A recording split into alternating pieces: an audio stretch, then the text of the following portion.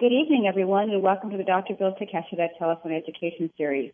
Dr. Bill Takeshita is the Chief of Optometric Services and Coordinator for the Children's Programs for the Center of the Partially Sighted, as well as Director of Low Vision Training for Braille Institute here in Los Angeles. The Dr. Bill Telephone Series is an educational program focusing on pediatric eye conditions for parents, teachers, and other professionals working with young children with visual impairments. And the topics presented should not be considered a medical or educational consultation, but information to help us better understand pediatric eye conditions. Tonight, we are extremely honored to have as our special guest Dr. Mark Borchert, Director of the Eye Birth Defects Institute and Eye Technology Institute in the Vision Center at Children's Hospital. And Dr. Borchert is also an Associate Professor of Clinical Ophthalmology and Neurology at the Keck School of Medicine of the University of Southern California here in Los Angeles. And we are just so honored to have you, Dr. Borchert. Thank you. It's my pleasure. Thank you. Yes, I have to ditto that and say even much more. It's so exciting that we have so many people here on the call. And right now, I think somebody just dialed in. Would you please mute your phone, the person who just dialed in, by pressing *6, and we're going to go ahead and begin our discussion this evening on the endocrine disorders that are often associated with optic nerve hypoplasia.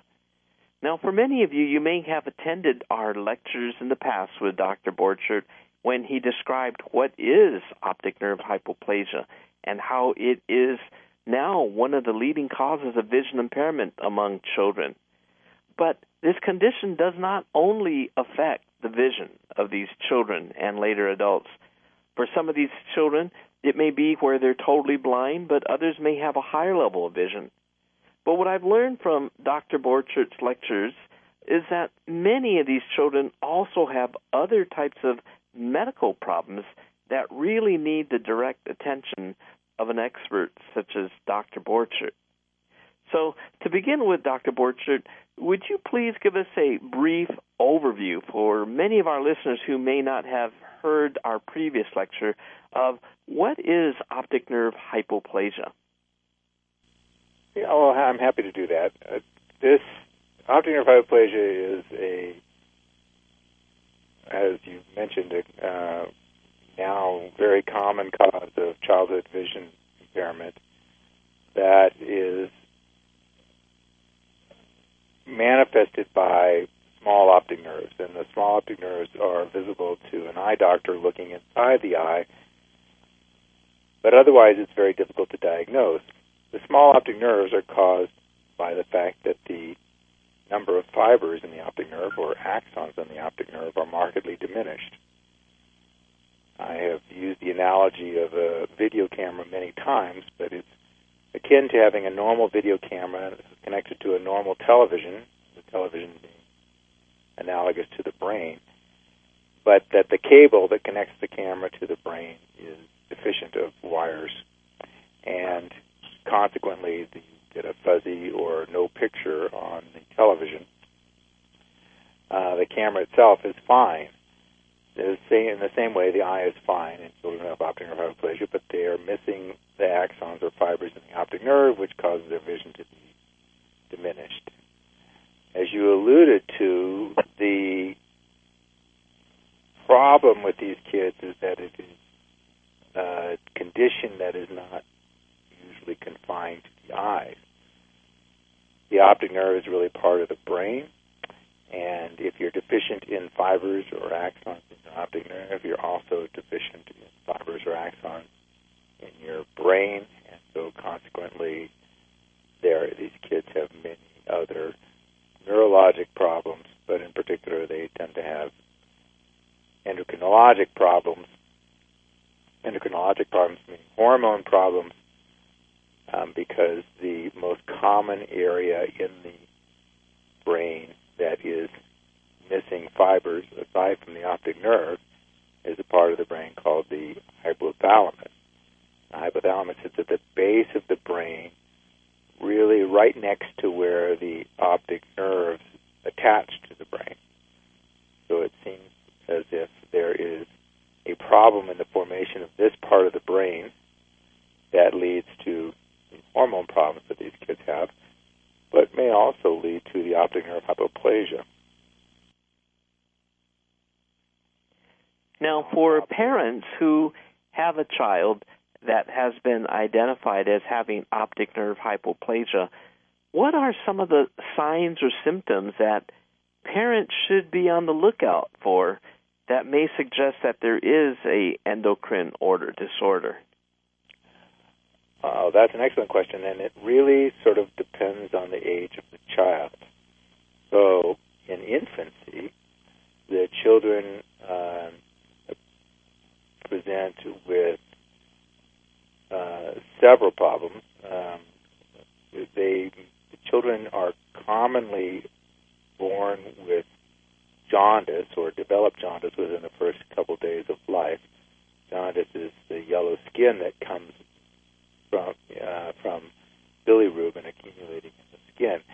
Bilirubin is normally excreted by the liver, and in children with optic nerve hypoplasia, they often the small ducts in the liver that help excrete the bilirubin into the gut and get rid of it are not formed due to the lack of some hormones that come from the hypothalamus ultimately, and that results in jaundice. So that's one of the earliest signs that we see in kids with optic nerve hypoplasia. That's an indication of an underlying hormone problem. In addition, the newborn children may have signs of hypoglycemia, low blood sugar.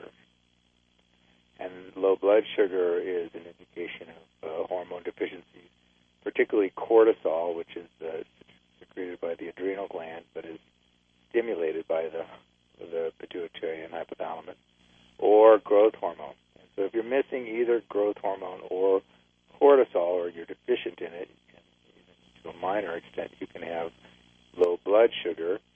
And so low blood sugar in an infant, in a newborn, is usually manifested by lethargy. The child is somnolent, not very responsive, but then responds to feeding, and then becomes more active when the feeding.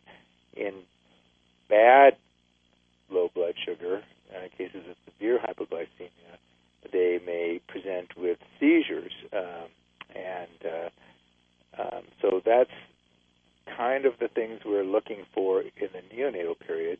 As children get older, the signs of pituitary problems are quite different.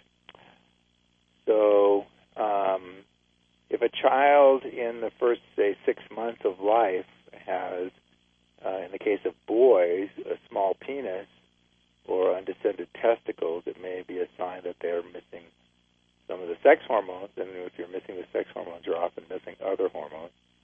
Girls are harder to detect that in. They may have smaller genitals than normal, but that is obviously difficult to detect in them. Older children still will present quite differently. They may present with low blood sugar that results in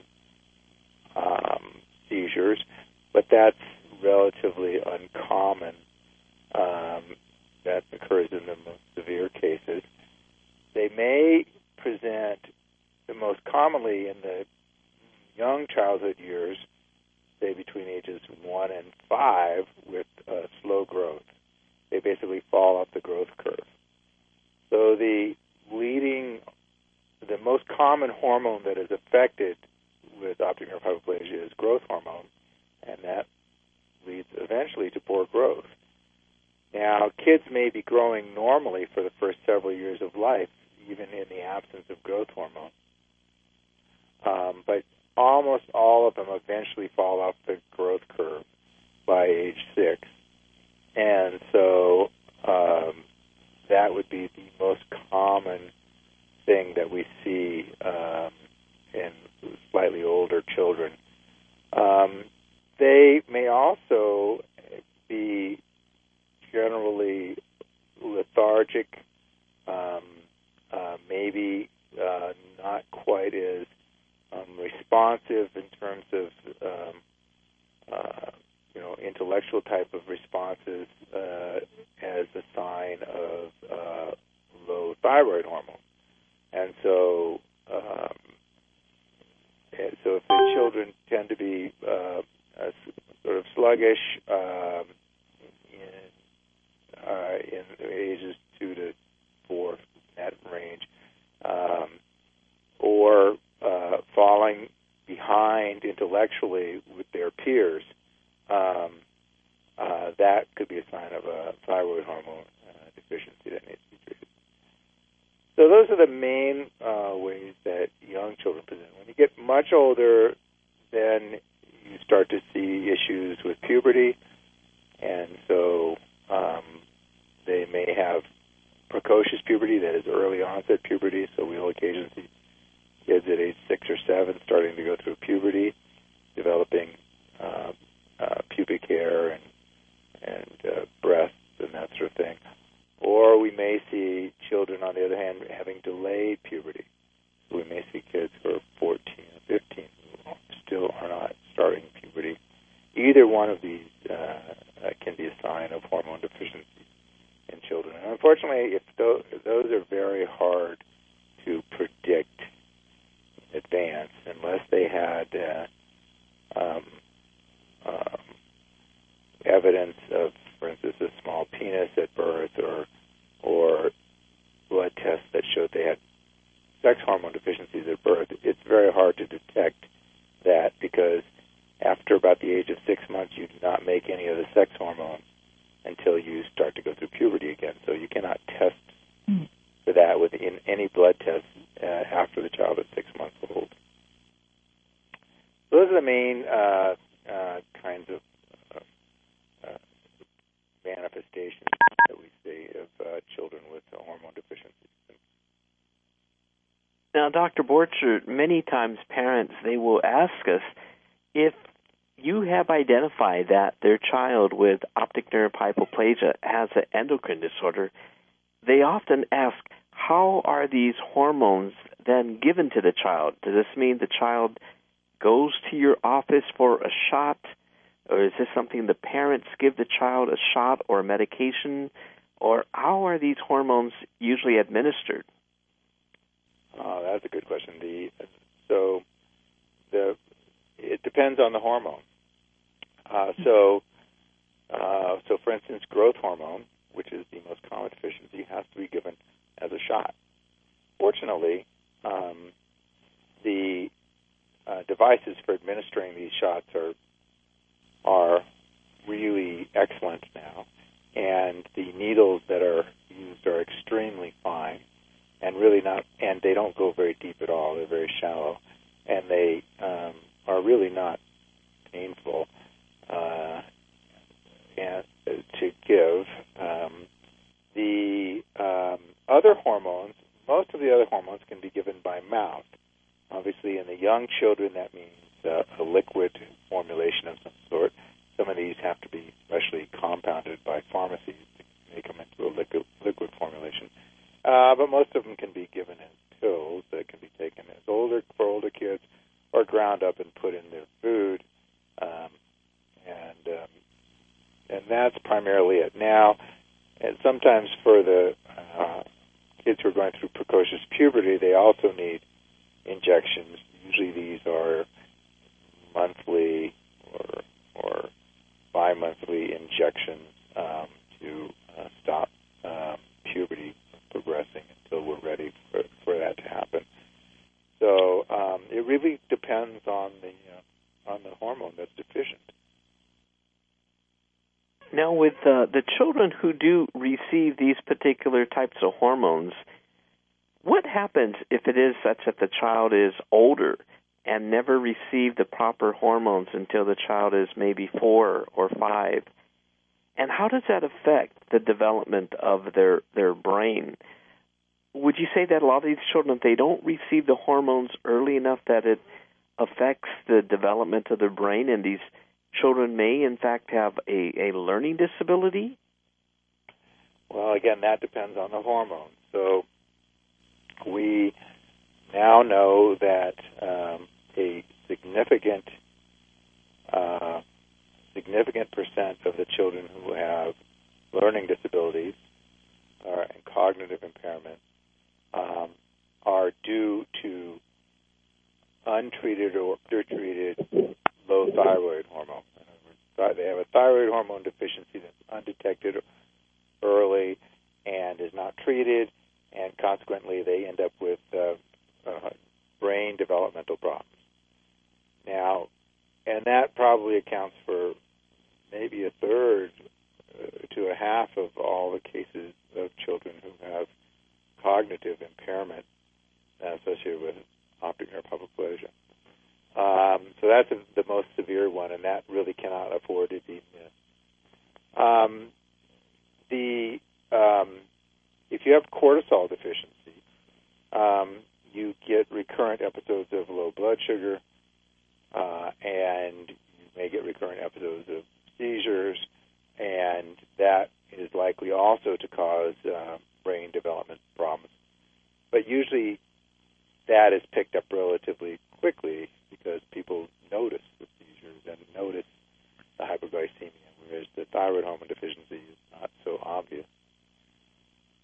The other hormones are not known to affect brain development if they're deficient.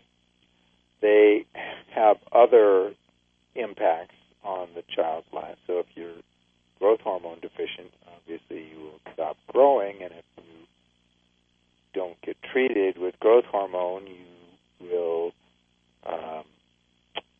be very short. If you undergo puberty before treatment, your bones will stop growing and you will be very short. Children who are growth hormone deficient also are prone to having decreased muscle mass and increased fat in the body.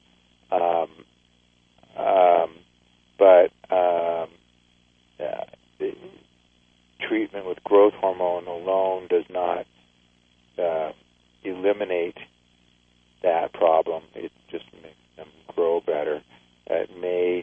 Treatment with growth hormone may improve the lipid profile, that is the cholesterol and triglyceride levels in the blood, and therefore decrease your risk for cardiovascular disease and that sort of thing. But it doesn't really, if you're, for instance, have obesity associated with growth hormone deficiency and you treat with growth hormone, it does not get rid of the obesity. It just simply increases your muscle mass and probably decreases the serum lipids in your blood, but not really getting rid of the fat on the body. And so those are the main benefits of treating most of the hormone deficiencies. There are a couple. There's a hormone we haven't mentioned, which is antidiuretic hormone, which is made by the pituitary gland and is responsible for allowing you to concentrate your urine. So if you're not drinking enough water, your urine becomes concentrated, it becomes darker yellow. And kids who are missing this hormone cannot do that, and so they are always urinating very dilute, pale yellow urine, and then they are prone to become dehydrated, and their salt levels in their blood can get very high. And that's called diabetes insipidus. That can be a life-threatening condition. Obviously, if it's a life-threatening condition, it's also a brain-threatening condition. But that can be treated as long as the children have access to water and they have normal thirst mechanisms that enabling them to drink. They can keep peeing really dilute urine and not get into dangerous problems. But we can replace that hormone as well with a pill. So everything is quite treatable, and if picked up early enough, all the developmental problems caused by hormone deficiencies can be prevented.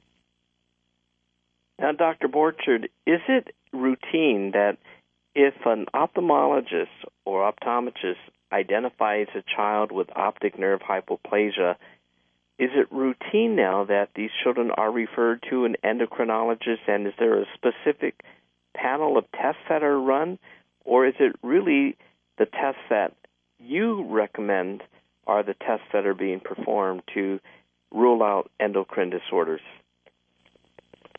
Good question. So it depends. I think it depends on the locale. So in some groups of practitioners, they refer all of these children to the endocrinologist. And some, they just refer them to the pediatrician, who then does the blood tests and routinely rechecks everything, and then refers to the endocrinologist only if there's a problem.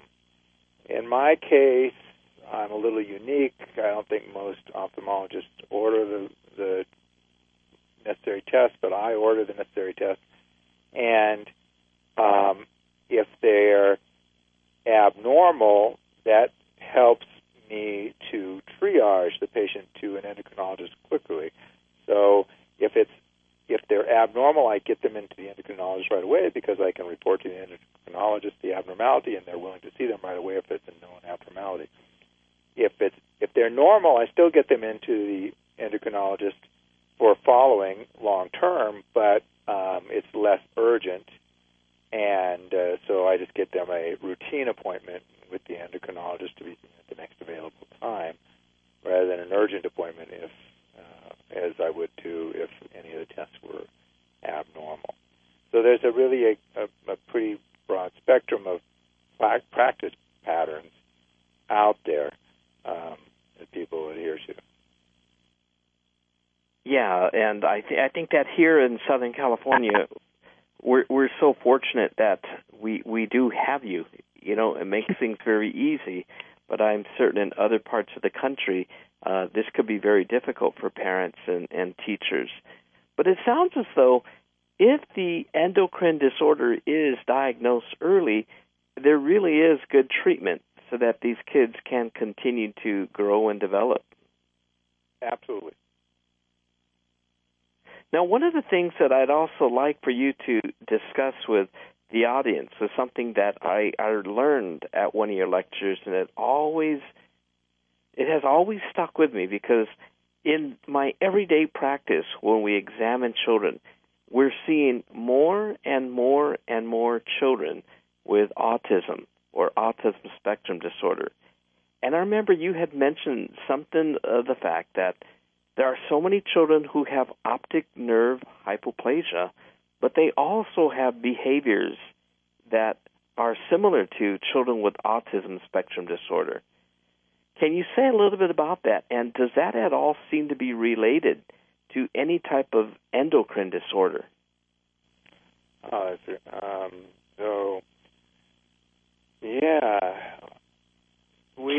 We know that autism is more common in blind children in general, regardless of the cause, than in the population overall. It is. Oh, yeah, I didn't know that. But in fact, if you look at it carefully, it probably is dependent upon the cause of the blindness. We know that, in fact, in those kids who have decreased vision due to optic nerve hypoplasia, the rate of autism is far higher still. And there is some debate about how common it is in optic nerve hypoplasia. And the reason there's debate about it is because, as you alluded to, there's some difficulty in defining autism in children who are blind, because so many of the features we look for to diagnose autism have to do with visual behavior. If the child is blind, they can't exhibit those behaviors, and therefore may be misdiagnosed as having autism, because the criteria for diagnosing autism have really been developed for sighted children. So what we are missing is a test that has been, validated for blind children to diagnose autism. That is a test that looks at autistic features that are independent of vision. And we have worked on this. We published one paper on how you can do that, but that it works in blind children. But to validate it on large populations to determine what the actual prevalence of autism is in kids with different causes of blindness, that has not been done, and it's something that probably should be done. So the features of autism that we can see in these kids that may not be a sign of autism are obviously lack of eye contact, but other things like pronoun reversals in their speech, calling them, not referring to themselves as I or me, but rather as you or she. Echolalia, repetitive sounds, repeating the sounds that other people are making, or words that other people are making.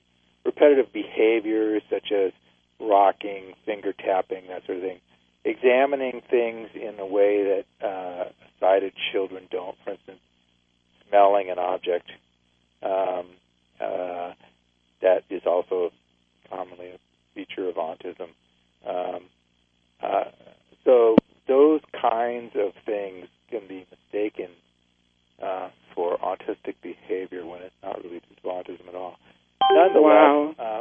Nonetheless, there are lots of kids who have true autism in this population, and it cuts both ways. There are kids who are misdiagnosed who don't have autism but are diagnosed as autism, and there are kids who do have autism that are underdiagnosed because people attribute their behaviors to their vision when in fact they also have autism.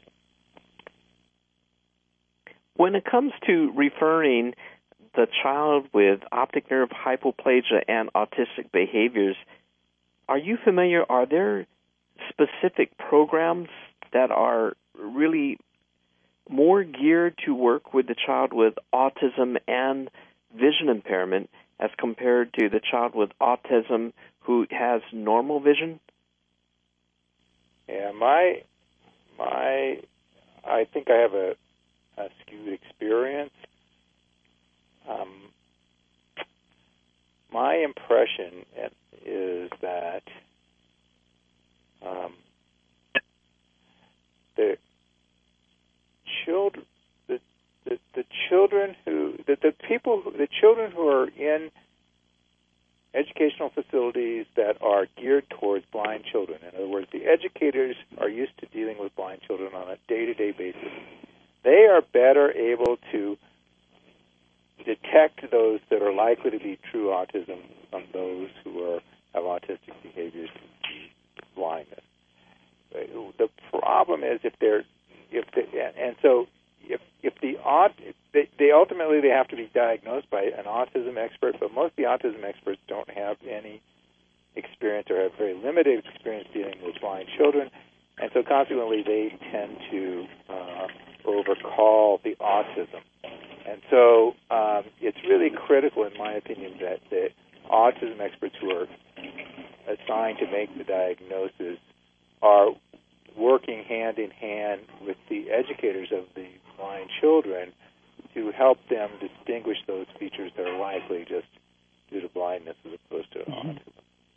And so I think if they're pre-screened by their educators, the educators for the vision impaired, they are much more likely to be accurately diagnosed than if they're sent primarily from the eye doctor directly to the autism specialist. I like to see them go through the education system to be diagnosed properly. Now, this is just very, very interesting because, as we could see, the autism becomes so much more complex because it's not just a vision problem, but we have the issues that could be affected by the endocrine system, but they may also have these other situations that's related to autism spectrum disorder. But what I would say is that with the children that we have seen over the years with optic nerve hypoplasia, there's many of them who really, really do very, very well. And one of the people who's on the call this evening, she asked me to ask you specifically the question about your longitudinal study. It may be over 20 years now that you've been studying children with autism. And is there any new updates or news regarding the findings of optic nerve hypoplasia? Okay, yes. Well, we're at this about 20 years. That's exactly right. And we're constantly finding out new things. But everything comes in kind of these small increments, So all the things we've already talked about, the prevalence of hormone problems, prevalence of autism, the risks for these things and so forth have all come from this study. So the recent stuff that we are in the process of publishing are, let's see, number one, we've reaffirmed that you cannot predict hormone problems based upon the MRI scan. In other words, children who have optic nerve hypoplasia commonly have abnormalities of their brain that show up on the MRI scan, but none of these predict the presence or absence of hormone problems. The other thing that is relatively new is that it does not appear that you can diagnose optic nerve hypoplasia by MRI scan. In other words, there are many cases now, and we haven't published this yet, we're just finishing the manuscript, but there are many cases in which the nerve looks normal on the MRI scan and they actually have optic nerve hypoplasia, and even many more cases where the nerve looks small on MRI scan and they do not have optic nerve hypoplasia. So the MRI scan does not substitute for a quality eye examination. Let's see. The things that come to mind is the most recent things that people probably haven't read yet. Dr. Borch, I want to ask you a question about that MRI. So if a child has the MRI and the optic nerve looks smaller than normal on the MRI, that doesn't necessarily mean that child has optic nerve hypoplasia. Now, is that simply because the density of the fibers inside the optic nerve are just much higher density than a typical optic nerve? I don't know the answer to that question. An MRI scan is you're not actually seeing the fibers in the nerve, you're seeing the space. Okay, and it only has so much resolution. That is, when you get down to fractions of a millimeter, you get the optic nerve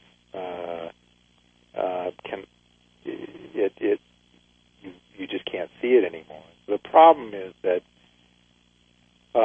changes in a fraction of a millimeter are very difficult to see with an MRI scan. So you have to remember, a normal optic nerve, behind the eye is only about 2 millimeters in diameter. Okay, and so if you're already approaching the limits of the resolution of the MRI scan, just because you're dealing with a relatively small structure, and so you get all kinds of variabilities that are just technical variabilities, that what we call artifacts in the thing. So it really is dependent upon the radiologist looking at this cross section through a tiny optic nerve that's already tiny and being able to put a cursor on it and measure its diameter precisely when, in fact, there's so much noise in the system that, it's very hard to precisely measure it. And consequently, when you're talking about fractions of a millimeter difference between normal and abnormal, mistakes are made. Yes. I'd like to ask you a question about a specific patient that we happen to see today. This little boy, his name is Gabriel. He's 4 months old. He's a young Latino boy, and his mother didn't know a lot, but she did know enough. And what she had said is that he was born with a diagnosis of hydrocephalus, and he also had septo-optic dysplasia, but she didn't know anything, or she had never heard of the terms optic nerve hypoplasia. And when we looked at the way he uses his vision, he had peripheral vision, but he had much less central vision. And the mom said that recently they did a procedure to reduce the hydrocephalus, and she did notice that his eye alignment had improved, and today his eyes were aligned straight. So my questions are, what's the significance of the septum pellucidum as it relates to optic nerve hypoplasia? Is that something that is really critical in terms of making the diagnosis? So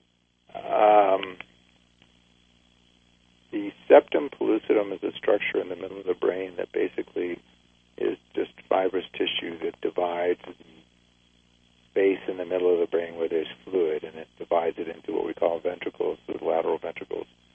It's like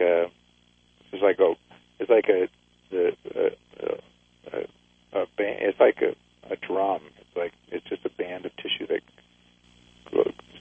stretches through the middle of the brain. It has no function, and it was noticed years ago, 1970.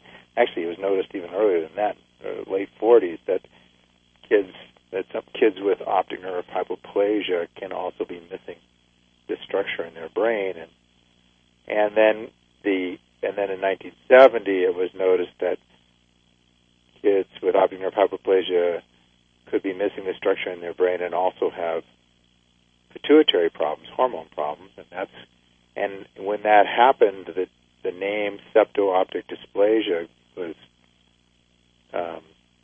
applied to this combination of missing the septum pellucidum and having hormone problems as well as having optic nerve hypoplasia. And people then thought that if you're missing your septum pellucidum, it means you're going to have hormone problems.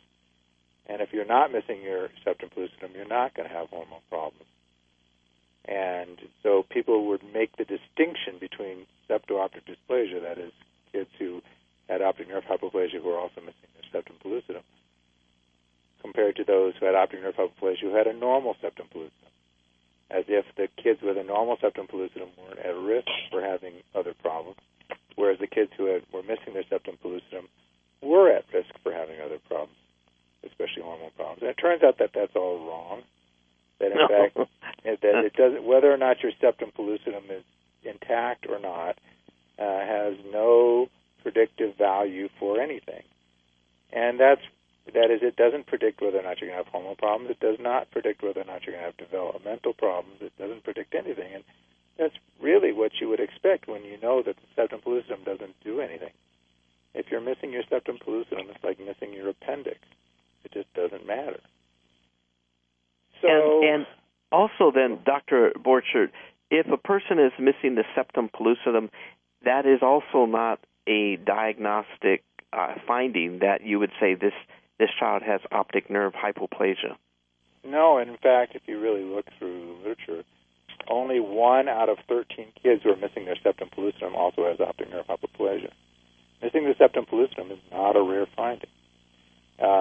If you do routine scans, I mean, people don't do routine scans, but now that scans are becoming so widely available, people are doing scans for headaches and for minor head trauma and all these things that we never used to do them before. And so we're getting more and more normal children who are having scans. And in so doing, we're starting to realize that a lot of things that we thought were rare are really very common. And missing the septum pellucidum is one of them.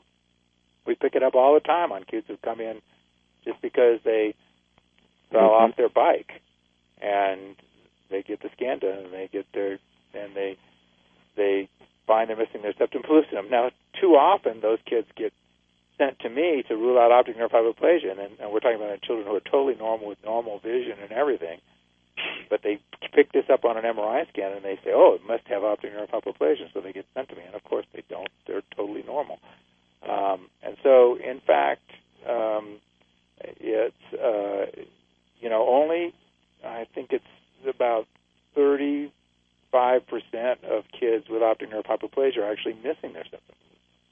Oh, boy. Only 1 in 13 kids who are missing their septum pellucidum have optic nerve hypoplasia. So there's an association there. The two go together, but they're not, one does not predict the other. Well, I'm going to refer this child to you. I don't know how easy it is for children to get appointments with you. Is Children's Hospital Los Angeles still taking Medi-Cal? Oh, sure. Okay. What is the best way to refer a child to you, such as this one that we're really at loss of not knowing what is his diagnosis? What is the best way to refer? Just call the Vision Center at Children's Hospital Los Angeles and ask for an appointment. And they'll take the insurance information and they'll schedule it. I would say though that in this child that you're describing, if in fact the after shunting for the hydrocephalus, their vision is improving and their eye alignment is improving, that is not suggestive of optic nerve hypoplasia. That's suggestive of a cortical vision impairment due to hydrocephalus. Yes, that you said it was primarily, they're primarily using their peripheral vision, and then their eye alignment improves. So it's far more likely that missing the septum pellucidum is a red herring, and it's causing people to make a diagnosis of septo-optic dysplasia inappropriately, and that because when you're missing many kids with hydrocephalus are missing the septum pellucidum, and they don't have optic nerve hypoplasia, and so the diagnosis is far more likely, just playing the odds, that he has hydrocephalus with cortical vision impairment that resulted in poor vision, just using his peripheral vision. And once he was shunted, the vision starts to improve, and his peripheral vision improves, and as that happens, his eye alignment improves. Now, kids can have both. Kids can have optic nerve hypoplasia and hydrocephalus at the same time, but the absence of the septum pellucidum is not what should make you suspicious for optic nerve hypoplasia, as I already mentioned. That just because they have hydrocephalus and they're missing septum pellucidum, you should not be thinking, oh, they must have optic nerve hypoplasia as well. That's very unlikely. That is so helpful, because that's what the doctor and we were discussing. We said, this child is functioning much more like a child with cortical vision impairment and not optic nerve hypoplasia. So that is excellent. Well, Dr. Borchert, I know that you are on a busy schedule, but do you have time to answer a couple of questions that we could have anybody who has a question for Dr. Borchert unmute your phone by pressing *6, and you may announce your name if you like. I know that so many of you have known Dr. Borchert for years that you might want to say hi, but let's go ahead and let's limit it to 3 questions. All right? Who has the first question out there?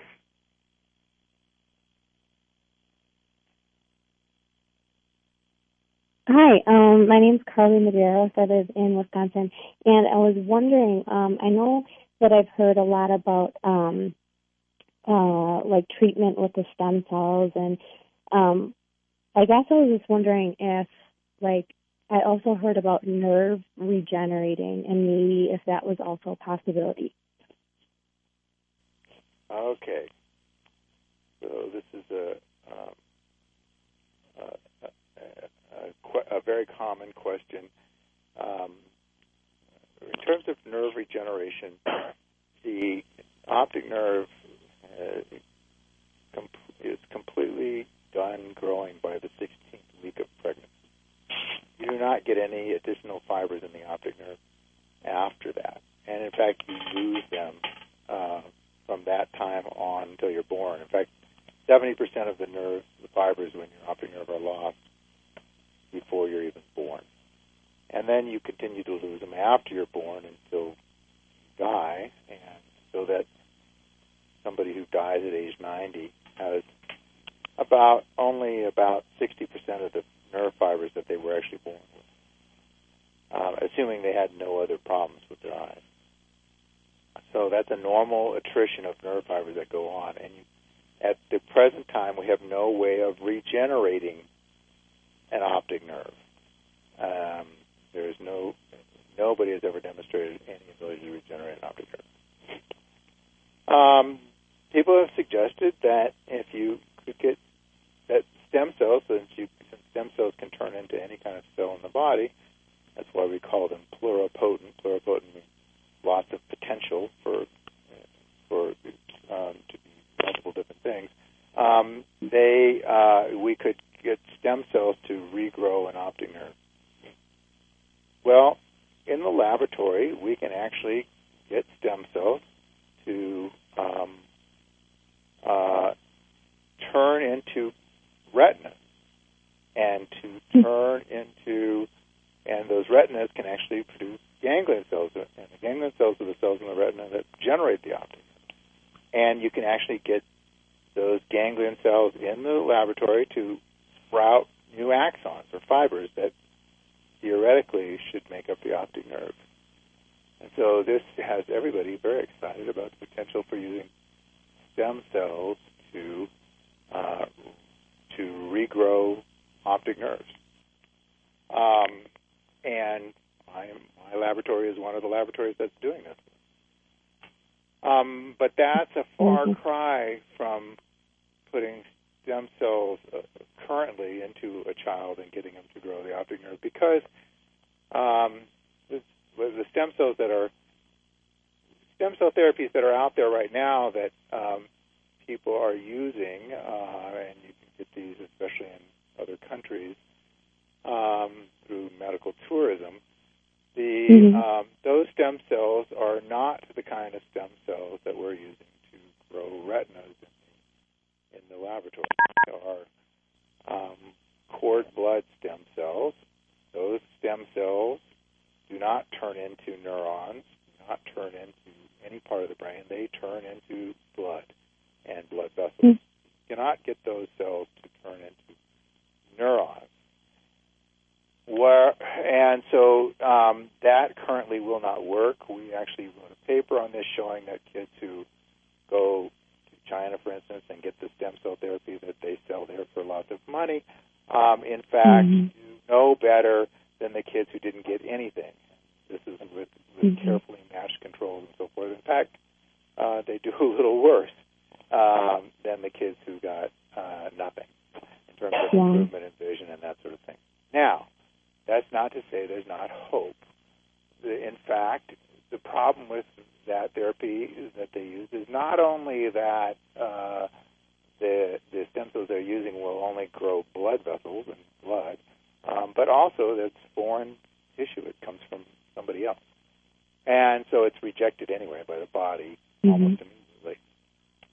So what we're doing is we take blood from the patients themselves, and we take their white blood cells, and in the laboratory, we turn them back into their own native stem cells. Not cord blood stem cells, but their native stem cells that make up their entire body. And we then force those stem cells to turn into eyes, into retinas, and optic nerves in the laboratory by feeding them with special kinds of factors. And the time period that it takes to do that is about the same time period that it takes to occur in a normal embryo, a normal fetus. Okay, so it takes many, many weeks, several months, for these retinas to grow and to turn into normal kind of what look like normal retinas, normal fetal retina in the laboratory. But we can do that. So, so this is really fantastic. It's the kind of latest, greatest thing in biology right now is understanding how this works. So obviously, most people are saying, "Gee, this is great. You can regrow a child's retina in the laboratory, and it's that child's retina. So theoretically, you could transplant that retina back into the patient, and it not be rejected by the patient because it's his own. It would be recognized as his own. It won't be rejected." Well, theoretically, that's true, and that's a great thing, and that's what everybody is shooting for. It's like the Holy Grail. But what we're using it for is something much more basic than that, which is we're hoping that we can understand if we take children who have optic nerve hypoplasia and we regrow their optic nerves in the laboratory, and we take other children who do not have optic nerve hypoplasia and regrow their retinas and optic nerves in the laboratory, is there a difference in the way the two grow? Where do things go wrong in the kids with optic nerve hypoplasia? There's some inherent difference in these kids with optic nerve hypoplasia that make it not grow right. And if there is, then can we force it to grow right? Because we don't want to take a stem cells from a child with optic nerve hypoplasia if they're pre-programmed to not grow normally. We want to reprogram so that they will grow normally. And so if we're going to have a therapeutic option with this, that's what we have to do. And so we have to understand what is going wrong with these kids in the first place. And the focus right now can't be on, just let's do a transplant. Let's go ahead and make them regrow their optic nerve. The focus first has to be on what goes wrong with these kids in the first place. And then we can focus on a treatment. Because otherwise we're flying blind with our treatment. We don't know what we're doing, and we're no better off than the folks in China who are putting cord blood stem cells in people's spinal cords. It's really interesting. Well, you do know, I'm sorry for the second question, but you do know, like, narrowed down around what week it's, like, that development occurs, right, in the fetus? We know when the optic nerve develops in the fetus. We know very well. But we don't know when it goes wrong in kids with optic nerve hypoplasia. So we don't know, for instance, did the nerve not develop right in the first place? Or did it develop right, but then an excessive number of axons were then lost, more than it was supposed to, much later in development in utero and during the pregnancy? So no, we don't know when it goes wrong. It may be that the natural cell death, the natural loss of axons in the optic nerve that occurs in every one of us before we're born. Remember, I said 70% of our fibers are lost before we are even born, and that is a normal process. We don't know if the problem isn't that goes awry, that the signals that tells that process to stop or to slow down don't work, and so you lose more than you're supposed to. It may have nothing to do with growth of the optic nerve in the first place. It may have to do with not turning off the normal cell death that occurs much later. So even though the optic nerve develops in the first 16 weeks of pregnancy, lots of processes that are going on beyond those 16 weeks that may, in fact, contribute to optic nerve hypoplasia. We don't know. We have to understand this, which is why we're trying to work on this in the laboratory first to figure it out. That's very, very interesting information. Well, Dr. Borchert, I know that you have another event to attend this evening, so we really thank you for your time. And I'd like to ask, do you have an organization or foundation that if any of our listeners would like to donate to your research, how can they donate there? Yes, the Children's Hospital Los Angeles has a foundation, and you can make it, and online you can go to Children's Hospital Los Angeles website and make a donation, and you can specify that the funds should be used for optic nerve hypoplasia research. And there is an optic nerve hypoplasia research fund that is established, and you just simply specify that the donation go for that purpose. But and it's quite easy to do, and you can just go to the website and make a donation. Great. That's great. Well, we hope that all of you will do that. And Dr. Borchert, we really thank you for this really great information. It's hopeful. It gives us hope, and it lets us know how the research is thinking. And so we thank you very, very much. Thank you very much. Thank you so much. It was a delight. And thanks again for inviting me. Oh, absolutely, Dr. Borchert. Thank you so much. Thanks for the candy. You're very welcome. It's the least we can do. Okay. Enjoy. Bye-bye. Good night, Dr. Borchert. Good night. And Sue, do you want to let everybody know what we have coming up next month? Yes. Next month, we'll be focusing on ocular albinism and oculocutaneous albinism. And again, we hope you all will join us at 7:30 next month. And I'll be sending out announcements, a week or so before the call. Thank you so much. Okay. So again, thank you everybody for joining in this evening, and we'll send you all emails so that you could listen to this podcast from AIRS LA. So good night, everybody.